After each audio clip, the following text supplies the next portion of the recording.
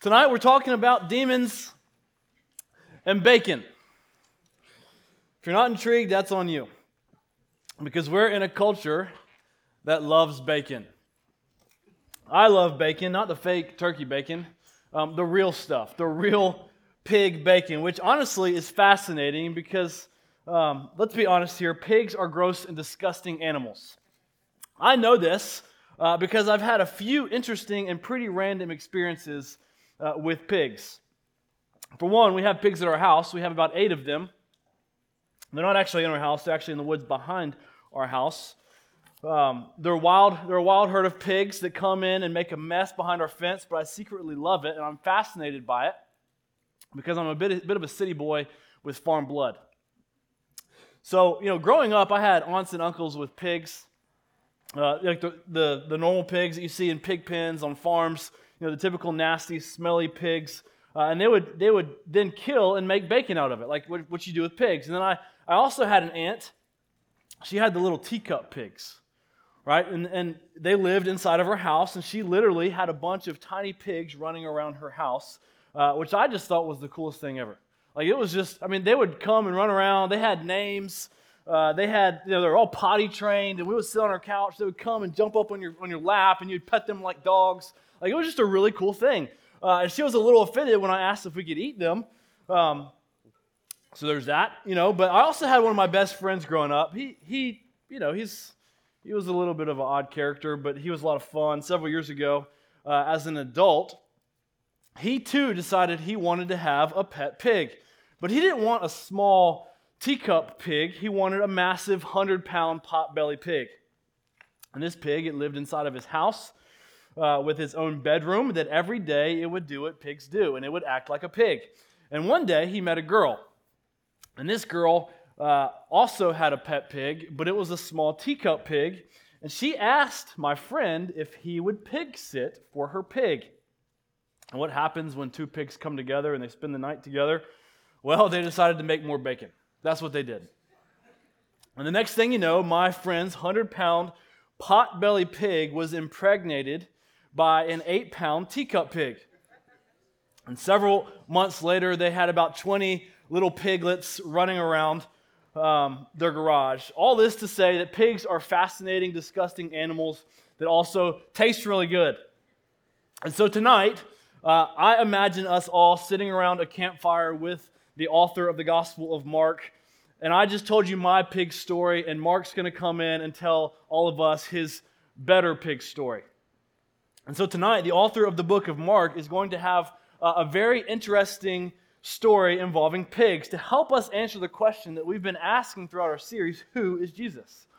And not only does Mark use pigs in his story, in our passage today, demons are also involved, which inevitably in our culture, demons have 2 extremes. On one side, our culture is it's just overly intrigued by demons. In our culture, in New Ageism and postmodern mysticism, all of these things have caused our culture to be enamored by angels and demons and spirituality beyond this world. And Hollywood has fed off of this intrigue, creating movies and shows like The Exorcist that we saw in the early 70s, The Blair Witch Project that we saw in the late 90s, and along with Buffy the Vampire Slayer, and even more recently, shows and movies like Paranormal Activity and The Walking Dead. And what has inevitably happened is our view of demons has been shaped by Hollywood. And on the flip side, the age of reason and enlightenment have caused us to completely reject any demons or spirit beings. And so I've said, our view of demons, it has 2 extremes. C.S. Lewis, in his book, The Screwtape Letters, he points out these 2 extremes. In his book, Lewis is painting a picture of the strategies of Satan's demons and there's an older and wiser demon named Screwtape, and he's mentoring the younger demon named Wormwood. And he's mentoring him on how to be a demon. In the preface to this book, C.S. Lewis sheds some light on these 2 extremes of demons. This is what Lewis says in the preface. He says, there are 2 equal and opposite errors which our race can fall about the devils. One is to disbelieve in their existence, and the other is to believe and to feel an excessive and unhealthy interest in them. They themselves are equally pleased by both errors and hail a materialist or a magician with the same delight. So us knowing these two extremes that we have, tonight I want us to view this subject with a dose of biblical balance. We're going to walk through, we're going to work off of the basis tonight. The demons are in fact real, because as we see in our passage, Jesus shows us that they're real. Jesus believed that demons are real, and that's good enough for me. But logically, if Jesus is who he says he is, if sin is real, if evil and Satan are real, then it's not a big jump to say that demons are real too. We just need to be careful. We just need to be careful to not swing to the other side of the pendulum, to let Hollywood dictate our understanding of demons. What we need to understand when we think of demons is that they essentially work for Satan. They're fallen angels that oppose God. The Apostle Paul says in Ephesians 6:12, this is what he says, "For we do not wrestle against flesh and blood, but against the rulers, against the authorities, against the cosmic powers over the present darkness, against the spiritual forces of evil in the heavenly places." Again, when we think of demons, we need to think of evil that calls us to sin or show and reveal the brokenness of the world. They're evil, and demons can show themselves in many ways, right? In my time overseas, I've seen people with my own two eyes that I believe they believed and appeared to be under what we would think is demonic activity. And what most people in the United States would say is, no, that's not a demon. They're just sick or they're just laced up on drugs, which honestly may have been the cause. And I'm not saying every time we see a cold there's a demon, but I'm also not saying that it's, in some context it's not a demon, because demons are not just out to make us sick. Demons are trying to hinder our worship of God. And so who's to say that although we have modern medicine that in a lot of ways calls us not to cry out to God for help and healing, like those that don't have access to that, who's to say that demons can't show themselves in form of drugs or alcohol addiction or pornography addiction or an outburst of anger or doubt? What if demons in our that we experience here in our modern culture are more dangerous than the demons of the foaming of the mouth? Because they can be much more subtle and yet just as destructive. So something that has helped me think about demons in the Bible is to, in some ways, to contrast them with angels. Just like we give God the credit for the handiwork of angels, we should also give Satan the credit for the handiwork of demons.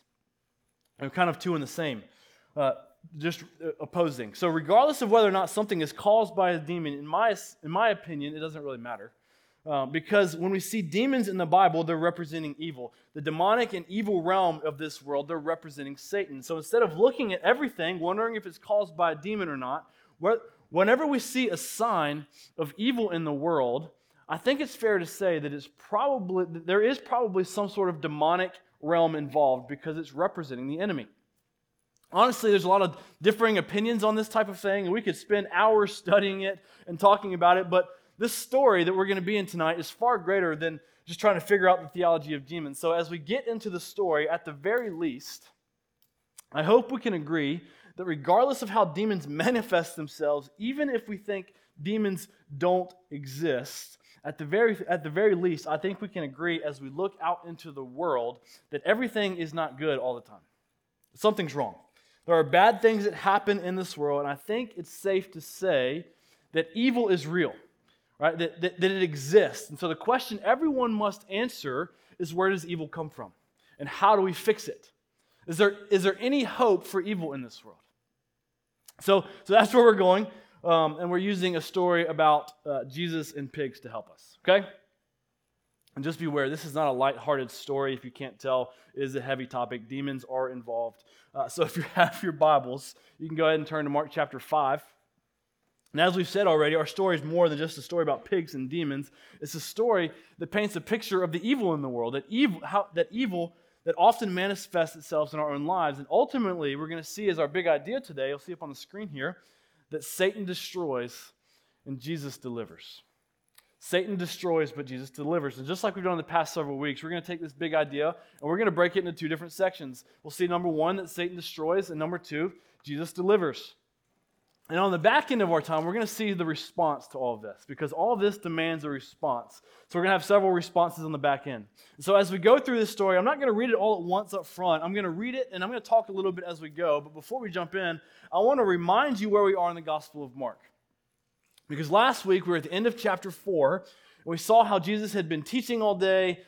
He was tired. They got into the boat, and they got caught into a really bad storm. And then Jesus completely calms the storm with the power of his word. Right? We saw that Jesus is all-powerful. We saw that Jesus is over creation. And leaving the disciples in the boat in fear and awe, asking the question, they asked this question, who then is this that even the wind and the waves obey? Thus asking the same question that we see throughout our entire series. Who is Jesus? And then, immediately after that, after the storm calms down, after everything that they ask, right after they ask that question, the very next verse that we see in the Bible is our passage today. So if you have your Bibles, follow along with me in Mark chapter 5, starting in verse 1. And this is what it says. They came to the other side of the sea, to the country of the Gerasenes. So I'm going to stop there for a second. I'm going to do this, so hang tight. I'm going to do this a bit, so bear with me. So they go to the other side of the calm of the sea. Right after the sea calms, they go to the major city by the water, and at this major city, there's caverns there and tombs in this area. And so Jesus just calmed a violent storm with the power of his word, and we're going to see that he's also about to calm a violent man with that same power. And look at verse 2. And when Jesus had stepped out of the boat, immediately there met him out of the tombs a man with an unclean spirit. So at that time, again, tombs were kind of a dwelling place for demons. That's what they believed. And this man was visibly seen to have an unclean spirit or an evil spirit or some sort of demon. Labeling this man is often labeled as a demoniac. That's kind of a theological term that they labeled for this guy, a demoniac. And when Jesus stepped off the boat, this man comes up to meet Jesus. And when he comes up to meet Jesus, it's clear that there is something visibly wrong with this man. In the next few verses, it gives us a glimpse into this man's life. What's wrong with this man? Look what it says about him. Starting in verse 3. It says, he lived among the tombs, and no one could bind him anymore, not even with a chain. For he had often been bound with shackles and chains, but he wrenched the chains apart, and he broke the shackles in pieces. No one had the strength to subdue him. Night and day among the tombs and on the mountains, he was always crying out and cutting himself with stones. So, get this. Jesus walks off the boat. He walks into a mess. He walks into what most would call a very messy life. It may even be fair to say that this is far beyond a normal mess. It's quite possibly disastrous. So, Jesus gets off the boat and is met by this man, a demoniac, who lives in a bad area. He lives in the tombs, and he's known for being demonized. And he was not just this. Listen, this guy was not just a nuisance to society. He wasn't just a pain in the neck. The man could not be controlled. They tried to lock him up with shackles and chains, but apparently this guy's like the Hulk, and he just burst right out of it. So not only is he a nuisance to society, a pain in the neck, and uncontrollable, but the guy's just straight up swole. Like, he's a big dude.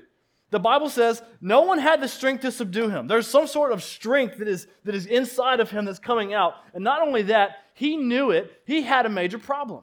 It says in verse 5, night and day among the tombs and on the mountains, he was crying out and cutting himself with stones. So not only was the man an uncontrollable nuisance to society, he was also a broken man. He didn't just have a problem, he knew he had a problem. He knew he needed help, and the man didn't know what to do. This man had experienced the weight, knowing and experiencing the realm of Satan. This is where we need to really buckle up where it starts to get heavy, because it becomes very clear in this passage that, number one, Satan destroys. We don't have to look far to know that this is true. Right? We can look at the news, we can go to any hospital, any school, and you'll see the ravaging effects in this world of Satan the destroyer. It's all over the place. This is what our enemy does best. Right? He wants to destroy our relationships, marriages, contentment. Whatever Satan can destroy, he wants to destroy it. And this man has a demon inside of him, and it was destroying his life. You see, God created man in his image, and God created humans to be like God, to know God, for us to have a glimpse of who God is, to be image bearers of God. But Satan the destroyer comes into this man's life with a demon. with demonic activity and began to defile this man as an image bearer. And this man knew that he was unclean. He knew that he was defiled. The disciples knew that he was unclean and defiled. He checked what it seemed like to be every single box in the Old Testament that would make this man unclean. And everyone knew it. Everyone around him knew it. It was clear and evident, and everyone knew it. If anyone touched this man, they too would become unclean and defiled. So he was clearly an outcast. Right? He was a reject. This man was far too gone. No one could do anything to help him, but Satan defiled this man. Satan, the destroyer, came into this man's life, and the evil of this world was too much for this man to handle. And here, throughout this image, we're seeing a picture of what John 10:10 says. This is what it says. Speaking of the enemy, a thief only comes in to steal, kill, and to destroy. And then Peter, the Apostle Peter later says, your adversary, the devil, is prowling around like a roaring lion, looking for anyone he can devour. So some have said about this passage that he was trying to cut himself as pagan worship. Like that was just like a way of worshiping pagans. Some have said that this was his best attempt, trying to get the demons out, cutting himself, trying to cut the demons out of him. And some have said, quite possibly, no, this man was just trying to end his life because he didn't know what else to do. He felt, as many people in this world have experienced, he felt hopeless, he felt useless, and the man felt far too gone.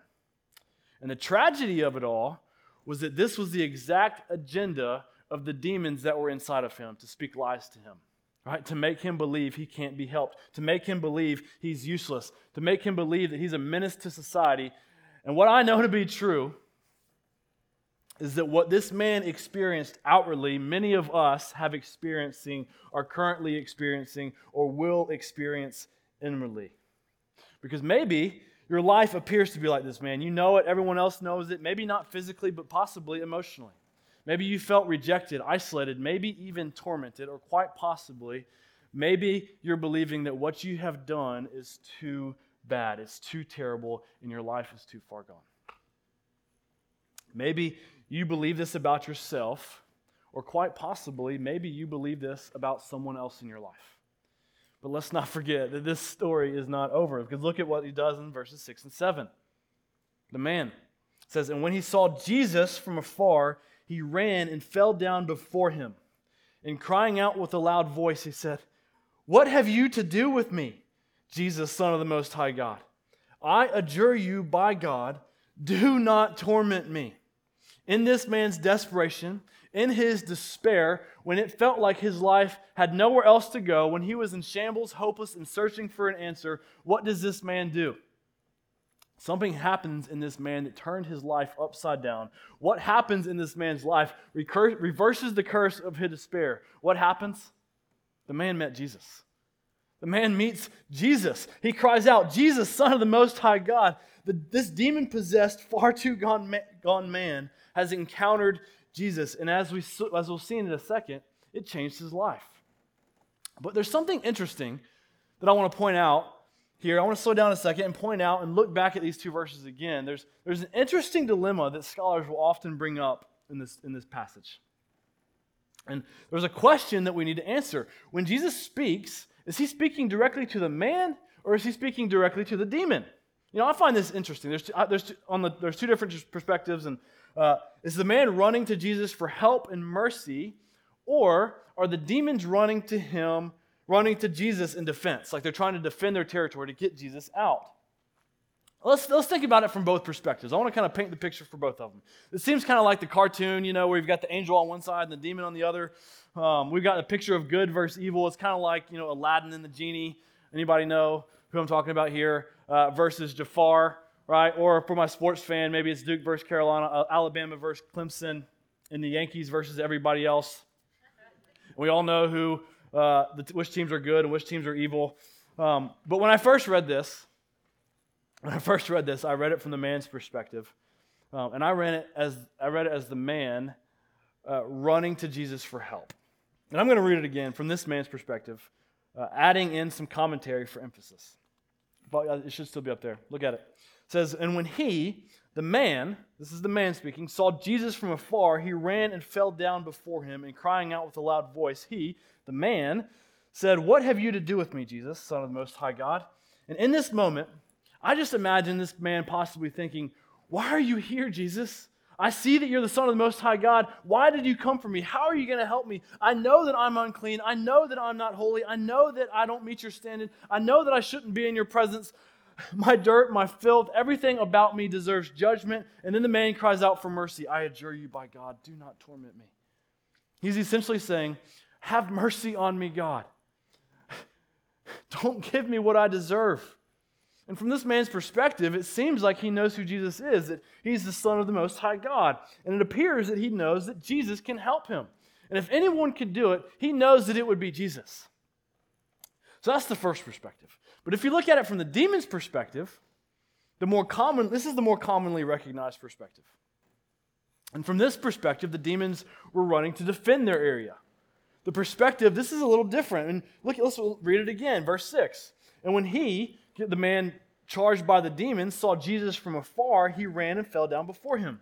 Because the demons knew who this man was. They were fearful. They saw that Jesus was dangerous. He was a dangerous opponent in Jesus. And in the original language of the text, one of the things that commentators have said, that verse 7, the language in this text, it's forceful. It's violent. It's fierce. It's defensive. And then it says in verse 7, and crying out with a loud voice, he who's filled by the demons said, what have you to do with me, Jesus, Son of the Most High God? Essentially filled by the demons, essentially saying to Jesus, from this perspective of the demons, get out of here, right? Why are you here interfering with us? It says, I adjure you by God, do not torment me. And it's widely believed during this time that there was some sort of adversary. If someone called out to an adversary by a precise name, it gave the adversary master over them. So in essence, the demons were addressing Jesus by a precise name. In defense, they were trying to have master over him, to be ruler over him. But as we know, it didn't work. And here's the thing, regardless of who Jesus is speaking to, whether he's speaking directly to the man who's crying out in desperation or the demons fighting in defense, which, if you want to know my opinion, I would say it's both. Because even though this man is possessed by demons, he's still an image bearer. Just like every person on the planet, no matter how much evil is inside of a person, they're still created in the image of God, knowing both good and evil. Every person inside of them have some sort of longing for what is good. And I believe that even though this man was possessed by a demon, showing much evil, he still longed to be with Jesus. He still longed to know what is good. There's something inside of us as being image bearer that longs for that. And here's the beauty of it. Regardless of who it is, whether it's the demons or the man, they both run to Jesus. They both run to Jesus. If the demon's running in defense, at the same time, the man is running for help and mercy. And regardless of the fact, here's the thing. They went to Jesus. It doesn't matter because the man encountered Jesus. And here's the point. Number 2, Jesus delivered. Jesus rescues this man. And he rescues him with the sound of his word. Jesus helps this man while at the same time defeating the demons, defeating darkness, and conquering the oppression of evil in this man's life. And so with that said, let's look at this next several verses to see what Jesus does. Right, to see specifically how he delivers this man. Look at verse 8. It says, for he was saying to him, come out of the man, you unclean spirit. It's clear in this moment.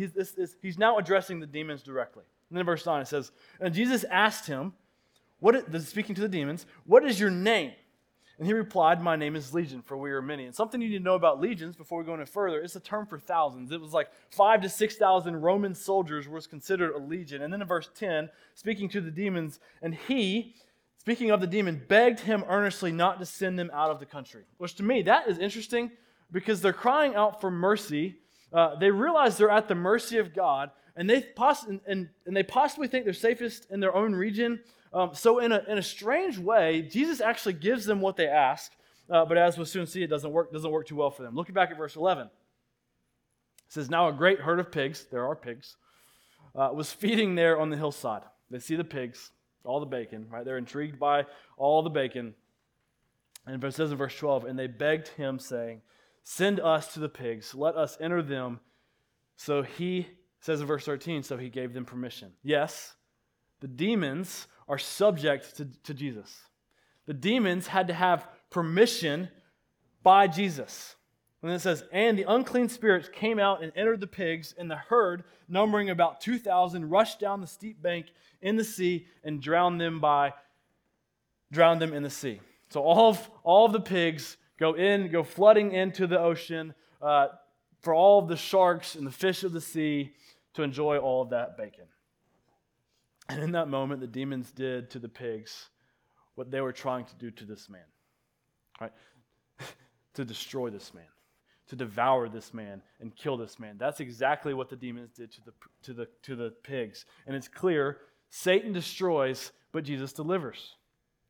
Now I want to stop and address each of us in this room here for a second, because I know that the enemy is real. And as I've said before, demons and evil and sin can show themselves in many ways. And I believe, because Jesus portrays it in this story, that demonic demon possession is in fact real. This is something that appears to be demonic activity that's out of the ordinary, it's visibly intensified, it may be something that we have never seen before.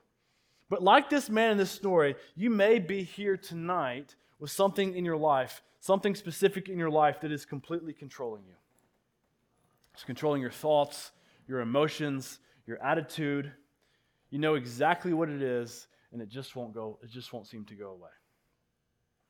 Maybe you have some sort of addiction. Maybe it's drugs or alcohol or pornography, or some sort of sexual addiction, or maybe you have an addiction to your phone or social media, or possibly the approval of others. Maybe you have some sort of physical ailment or an issue with contentment or some sort of stress or anxiety or an eating disorder, possibly some sort of ongoing struggle with your appearance, or quite possibly you're wrestling with some sort of doubt and unbelief. Whatever it is, we all have something in our life that is hindering us from worship. It's hindering us from worship. Call it a demon, call it spiritual warfare, call it evil, call it idolatry, call it sin, whatever you want to call it. Something I know to be true is that we have an enemy that is lurking around to steal, kill, and destroy. It's absolutely true, and you'll see up here on the screen, that our enemy is seeking to destroy. But take heart, brothers and sisters, we have a Savior, a God that has the power to deliver. Jesus, the Son of the Most High God, is over sin and evil. He's over your demons. He's over the demonic. Not only is Jesus over them, but they must listen to Him. Demons and evil and spiritual forces that cause us to sin must listen to the voice of God. They must listen to Jesus. And at the sound of His voice and by the power of His word, the demons fall down on their knees in fear, knowing that they are subservient to the King of Kings and the Lord of Lords. They're subservient to the Messiah, the Son of the Most High God. The demons of this world know the name of Jesus and they fear His name. They know that they come face to face with Jesus. They can't do anything without His permission. Jesus is not just Lord of creation, but Jesus is Lord over all. Jesus is the Son of the Most High God. Not only did thousands of demons shudder at His name, begging Jesus to leave this one man just to enter pigs and run off a cliff and die into the abyss of the sea. No, Jesus would do far more to that. Something far worse to the evil in the world. What Jesus would soon do would cause every demon, every spirit, and act from the hand of Satan that is lurking around to steal, kill, and destroy. What Jesus would soon do would be to go to a bloody cross, die a criminal's death, declaring over every evil in the world that they are all subservient to Jesus, the Son of the Most High God. They're all worthless. Every demon, every evil spirit, they have no hope, no future, and will one day run into an eternal abyss where they can no longer torment, torture, and lurk on the people of God. Because at the cross, Jesus made an eternal declaration over sin. He made an eternal declaration over evil, over every spiritual darkness that this world faces, declaring that Jesus is the deliverer of sin and evil. Just like the man was delivered from thousands of demons, by the power of Jesus' word. When Jesus went to the cross, died a criminal's death, and rose from the dead, because Jesus did that for you and me, when the God of the universe looks at us, He doesn't see us as demonized. He doesn't see us as unclean, full of demons and full of sin and evil. No, by the power of His word, because of the cross, He views and declares us as clean, free of all evil, all sin, and completely demon-free. Because of the cross, we too can take on the identity that the man and the demons called out to Jesus in fear and awe. When we put our faith in Jesus, we take on identity through the gospel as sons and daughters of the Most High God. And because Jesus is inside of us today, if you are in Christ, if you have placed your faith in Jesus, get this, the demons of this world, the evil of this world, if Christ is in you, the demons look at us in fear because Jesus, the Son of the Most High God, who lives inside of us, if we are in Christ, looks down at them and rebukes them because as this passage shows us, as we also see in the book of Job and in other passages throughout the Bible, when demons encounter Jesus, they can only do what Jesus gives them permission to do. And do you know what Jesus does with demons? He crushes them. He sends them into the raging sea to die because when Jesus went to the cross, he didn't just go to the cross for past sins and future sins. He went to the cross to make a statement against evil, declaring that Jesus has the power to both forgive sins and also to crush and destroy demons that hinder our worship. We could say it this way. Jesus went to the cross both declaring war against evil while also declaring victory over the war. Today, when demons, evil, and spiritual darkness labor against God's people, when they labor against those who have put their faith and trust in Jesus, when they labor in vain because Jesus has already laid the final blow. Brothers and sisters, if you are here today, if you are experiencing a sin struggle you cannot overcome, I don't know what brought you in here today. Whatever it is, whatever sin, evil, or possibly even demon you have that is hindering your worship of God, we all have something. Every single one of us. We have something that hinders our worship of God. Whatever it is, you're not without hope. Because God is in the business of crushing demons. God is in the business of destroying evil and delivering us from the oppression of this world. And here's the thing. We may not know how they will be destroyed. We may not know when they will be destroyed. But something that we know for sure, without a doubt in my mind, we know exactly who will deliver and destroy this. And his name is Jesus. Hear me on this. Sin is real. Evil is real. Demons are real. Whatever you're experiencing is hard. It's challenging. It's likely a very difficult struggle that seems like something we may never overcome. But whatever is in your life, whatever seems too difficult or too dark, Mark 5 is very clear on this. Jesus can shine brighter and Jesus can shine stronger. When we see evil today in our lives, in the lives around us, in our world, we should be grieved, but we should not be deceived because Jesus, the Son of the Most High God, is still sitting over all. We're not people without hope. And as we close out our time today, in the last 10 minutes or so, I want to slow down here, and I want to read the end of our story, okay? And then make a few observations about our response, because if all of what we said is true, it demands a response. There's no middle ground. So follow along with me in verse 14. We've still got about 10 minutes left, so hang with me here. It says in verse 14, it says, the herdsmen fled and told it in the city and in the country, and people came to see what it was that had happened. And they came to Jesus and saw a demon-possessed man and the one who had the legion sitting there, clothed and in his right mind, and they were afraid. And those who had seen it described to them what had happened to the demon-possessed man and to the pigs. And they began to beg Jesus to depart from their region. And he was getting into the boat. And the man who had been possessed with demons begged him that he might be with them. And he did not permit him, but said to him, go home to your friends and tell them how much the Lord has done for you and how he has had mercy on you. And he went away and began to proclaim in the Decapolis how much Jesus had done for him, and everyone marveled.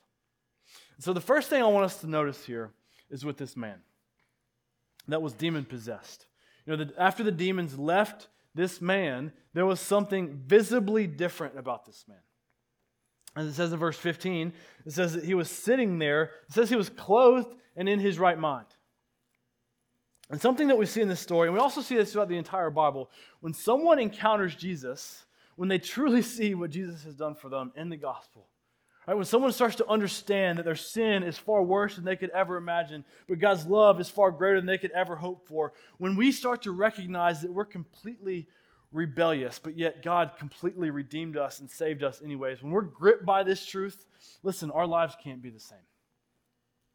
A changed life is the evidence of someone who has encountered Jesus.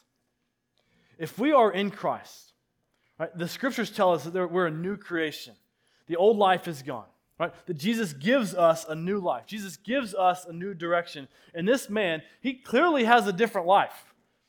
His life has been changed by encountering Jesus. But then we see something else. This is something very interesting in this story. And it's that even the demons know Jesus. That's kind of alarming, right? They know all the right facts about him. The demons know that they have all the knowledge about Jesus. They even say with their mouth, they even proclaim with their mouth that Jesus is the Son of the Most High God. And as James says in James 2:19, says, even the demons believe and shudder. This is alarming because if our lives are not changed by what we know about God, we're no different than the demons. And so we must ask, what do our lives say about what we believe? So next, something else we see at the end of this story. We see a group of people that witness what Jesus did. They watched Jesus make a visible difference in this man's life. But they didn't like it. For whatever reason, these people that come into this story, they didn't like what Jesus was doing. Maybe they were upset about all the pigs that were lost. I mean, that's a lot of pigs. We have to be honest. A lot of pigs were lost. Maybe they couldn't believe that Jesus would actually save and deliver such a terrible man. A man that caused possibly a lot of trouble. Maybe, quite possibly, maybe this man came into their family's life and did something terrible because he was possessed by a demon. Maybe he'd done something far too bad that they just couldn't forgive. And to be honest, it's not overly clear why they wanted him gone, but it is clear some people didn't like Jesus. And in verse 17 it says, and they began to beg Jesus to depart from their region. They didn't want Jesus. They rejected Jesus. And what seems to be the best reasoning as to why they didn't like Jesus is probably the same reason people today don't like Jesus, or why they don't want to follow him. And here's the thing. Most of the time, people don't want to follow Jesus because Jesus makes things really uncomfortable. Because a life that follows Jesus is by no means easy. Let's be honest. A life that follows Jesus is pretty difficult. Because God asks us to do things that are hard. God asks us to do things that are not comfortable, to make sacrifices, to forgive people that we don't want to forgive. And if I know anything to be true about what keeps people from Jesus, like the demons, it's not knowledge that's keeping people from Jesus. It's not logic that's keeping people from Jesus. Most of the time, what keeps people from Jesus is the fear to change. It's the fear of missing out, because let's be honest, in the moment, sin can seem really fun. I believe that the greatest hindrance to someone coming to Jesus on the college campus, or just in general in our culture here in America, it's not logic, it's not knowledge of God, it's not even whether they believe it's true or not, it's the enticement of sin. It's the enticement of the world. It's the understanding that they must leave their old life, a life that says Jesus must be put to death. And here's the thing, that's really uncomfortable. And as we've said, even the demons believe and shudder. But their lives are not different. If you're not a Christian here today, I want to call you, like the man in the story, to run to Jesus, to encounter Jesus and let God change you. A life that follows Jesus is by no means easy, but it is worth it. It's worth it. Just like the man in the story, once you truly encounter Jesus, just like we saw in the end of this story, he won't want to leave his side. And then next, for everyone here in the room tonight, both Christian and non-Christian, and if I'm honest, this is part of the story that has been gripping for me all week long. Something that has kind of shook my own life quite a bit. This story gives a startling image of a demon-possessed man. Right? This man is in shackles. This man is controlled by the demons. Something is visibly destroying his life. And to be clear and direct, when we see the demon in this man's life, how it's destroying his life, this is how we should view even the subtleties of our sin.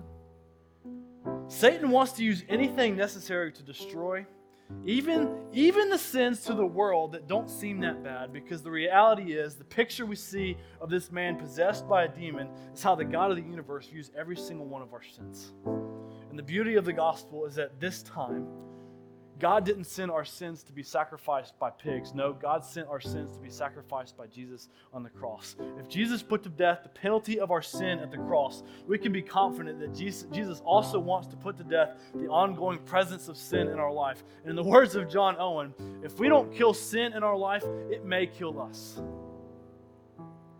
Don't let Satan destroy. Let Jesus deliver. And then finally, for the Christian in the room who has encountered Jesus, who has experienced a changed life, will you do as it says to the man in verse 19, as we see up here on the screen?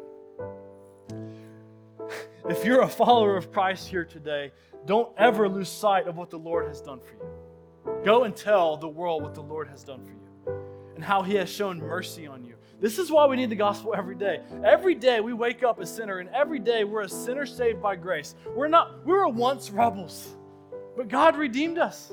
We were once orphaned, but God adopted us as His children, brothers and sisters. God has shown His mercy today. If you've experienced a changed life, this story calls us to shout it from the rooftops, to go and tell people what God has done for you. When we marvel at what God has done for us, when we're amazed by the gospel, by the mercy God has shown to us, when this happens, when we're marveled by God, telling others, it's not a duty, it's a delight. Because when we tell others, we're giving them the opportunity to marvel at the works of God. To marvel. When the man went away to proclaim what Jesus did for him, it says everyone marveled. And for everybody here today, I hope that we'll be marveled by the works of God. That we'll be marveled by Jesus, our deliverer. If you've seen God's power work in your life, talk about it. Because we all need to hear and be reminded of the Lord's delivering power, because it's clear from this passage. Jesus delivers. Jesus delivers. Let's pray. Father, I pray that we would be marveled by the works of God today. I pray that we would come to the cross, that we would come and see what God has done for us, how God has come to destroy sin and evil, how God has come to give us the power to overcome sin and evil in this world, to destroy sin in our lives. Father, I pray that we would kill sin, that we would see the power of the cross as something that gives us life that we can run to Jesus, our deliverer. Father, I pray that as we worship tonight, we would worship in awe. We ask this all in Jesus' name. Amen.